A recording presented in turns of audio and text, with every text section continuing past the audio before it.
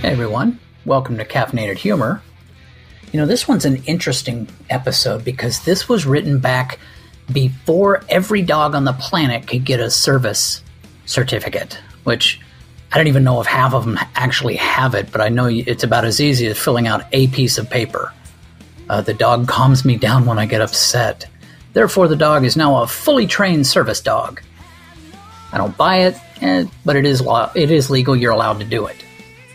Now, this was back when you couldn't do that, where most restaurants, in the name of hygiene, said you can't bring a dog in, can't bring a cat, can't bring a peacock on a leash. I heard somebody tried to do that in Detroit Airport about a year ago. She claimed it was her service peacock, and then it calmed her down. It might calm you down, but the second that fucker screeches, and if you've never heard a peacock screech, look it up on Google. You know, go to YouTube, do what you gotta do, but it's a scary-ass thing. Everybody loves their dogs. Don't get me wrong, I'm a dog person. I've had dogs since I was 2. So I get it. You know, they're part of the family. They're great pets. They're great family members. They may make you feel calmer. They may keep you from losing your shit.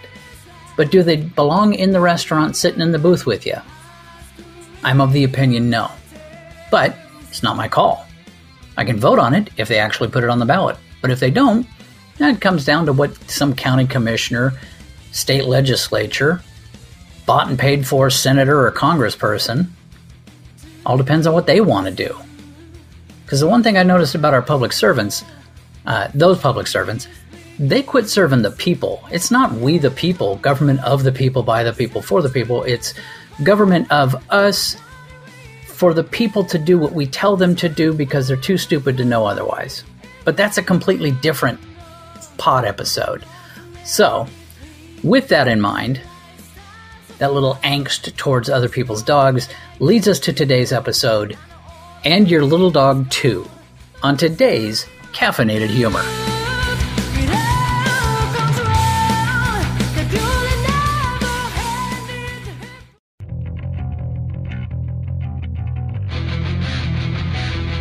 Pull your head out of your ass. That's all I'm saying. I mean, collectively, as a nation. I mean, I love dogs, don't get me wrong. But they are domesticated wolves. Let's not lose sight of that.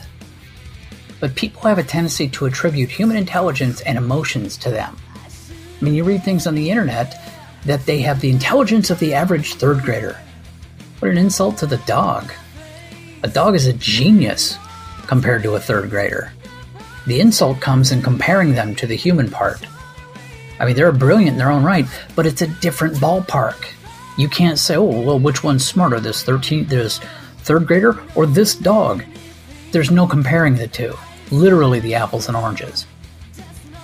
Now, why do I give a shit about this today? Because there is a standoff at Starbucks.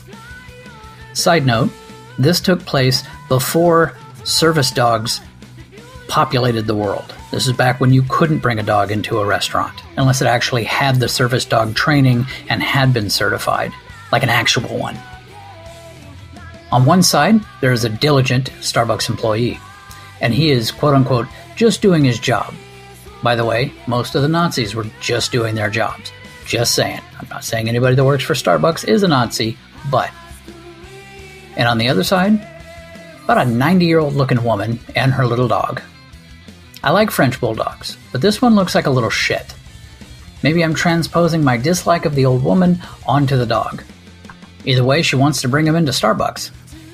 The employee, a diligent earner of minimum wage for the Starbucks evil empire, stopped her before she got more than a few feet through the door. I am sorry, you can't bring a dog in here, ma'am. It was polite, it was informative, it had a touch of apology, and that'll work with 99% of the population. However, you can stuff that polite shit back in your own ass. She's not having it. My dog is too old to be outside by himself. I would say she hissed, but the word hissed doesn't carry enough shitty venom for the words. This would be a legitimate argument if it were a Starbucks in Detroit in the dead of winter during a snowstorm.